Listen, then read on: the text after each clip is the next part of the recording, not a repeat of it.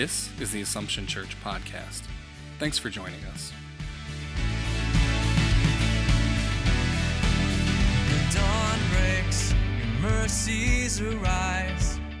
Assumption Church is a Roman Catholic community under the care of the Franciscan Friars Conventual of Our Lady of Angels Province.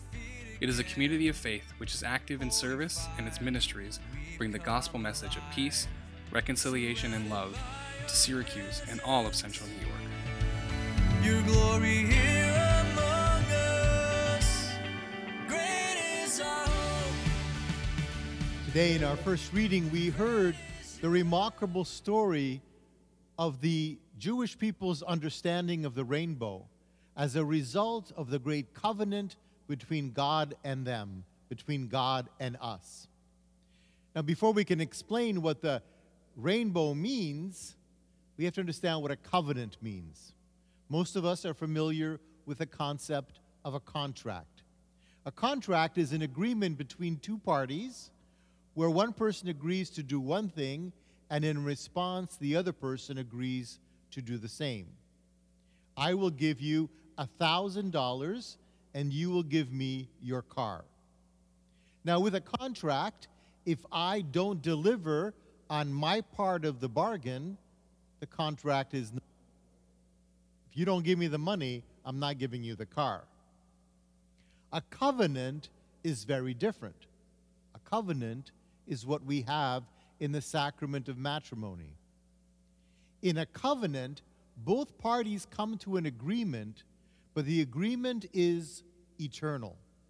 There is no turning back. If one party breaks the terms of the covenant still remains. It is forever. In the covenant, God says to us, "You will be my people, and I will be your God." There is no turning back on that. In the story of Noah and the ark, God had become so disappointed with humanity that he kind of wiped the planet out, save but a few in Noah's ark. And today we hear in the first reading from Genesis that God regrets what he did. And he swears by the covenant, I will never do it again. I will never harm humanity. I will never cause harm to come to you. No matter what we do, no matter what you do personally, God will never harm you. God will never stop loving you. When you think of it, it's absolutely insane that God would say to us, no matter what you do, no matter how bad you become, I will always love you and never harm you. It sounds like a free pass to do whatever we want. But is it really? In the face of such generous love, how can we not love God back? And that's what the covenant is. And God said to us, I will place a rainbow in the sky as a reminder to you during storms that I will never harm you. Now, you and I know that that's very nice, but in life, we sometimes do get hurt. And God seems to be absent sometimes when those things happen. When we lose our job, when somebody we love dies, when we get sick, or when a pandemic strikes. It's easy to say, hey God, I thought you weren't going to do this anymore. You weren't going to try to hurt us. But the rainbow still is there as a reminder that no matter what we face, God does not do that to us. But rather, God, in the person of Jesus Christ, accompanies us in that moment. Because we may not see the big picture, we may not fully understand what is happening, but God promises us that he will not harm us, that good will come from this. And then you move forward to the gospel today, where it says at the beginning of his ministry, the Spirit drives Jesus into the desert where he gets tempted. Does God cause Jesus to be tempted? No, that's the devil's doing. Did he put the wild animals in the desert to attack Jesus? No. But God knew that his son Jesus needed to have time for solitude, time to reflect, to prepare himself for this mission that was his. And during that period of solitude, things happened that Jesus had to contend with. But through it all, Jesus knew that as the Son of God, God's love, God's presence would always be with him, and that nothing would ultimately harm him. You and I have been living through a desert of our own, the desert of this pandemic. And we have certainly seen friends and neighbors die. And it's so sad. And some of us might be frightened by the prospect of living even another year like this until all of us are vaccinated, God willing. It seems too much to bear. And it is. Yet even in this pandemic, God says to us, do not be afraid. I am with you. I will never let you be harmed.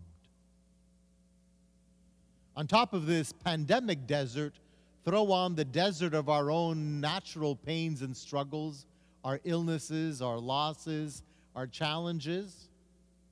That makes it even more interesting. And now, just for kicks, we throw on the desert of Lent. We're asked to do penance, as if this pandemic wasn't penance enough. But this time of Lent, this time of penance, this time of self-reflection is not meant to burden us, but to release us, to free us to come to know how much we are loved. This year, Pope Francis has called Lent 2021 a reawakening of faith, hope, and love.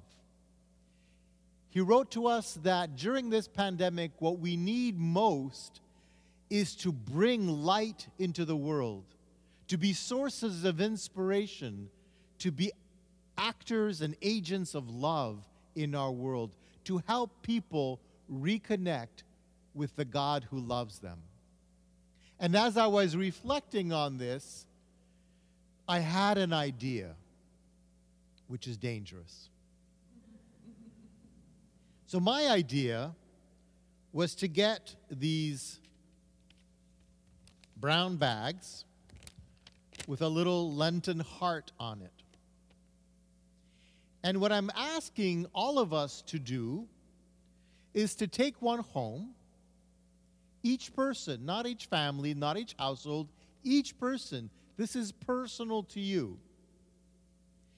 And to fill it with something you want to give away to be a source of hope, love, or faith for someone else.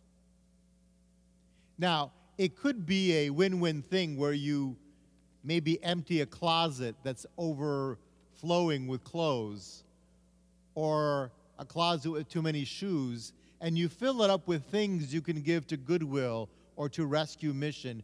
Good for you and good for someone else. Or you might fill it up with food that's new and sealed that you give to someone who might be hungry. Or you make it a care package and you decorate it and put messages on it. And you take it to a fire station, to our firefighters or EMTs, or you take it to a police station, or you take it to a hospital for nurses. Or maybe you put food in it for a neighbor that you know can't get out as much, or a friend that may be feeling a little down. Somehow, I'm inviting all of us to use this brown paper bag as a way of being and renewing faith, hope, and love in our community. Now, here's the really key thing. You cannot bring this back to Assumption. You cannot give it to our food pantry or soup kitchen. You can't give it to our health center. You can't give it to the Franciscan place. I'm asking you to give it to someone outside of our circle. You see, the whole point of this is for us, like a network, like a spider web, to bring that presence of love, faith, and hope into our community, not just to keep it among ourselves, but for each one of us to realize that individually, we are agents of Christ. We do good ministry collectively through our ministries, but each and every one of us has a role to play. And so, over the coming weeks, think about how you want to share this bag and what you want to fill it with.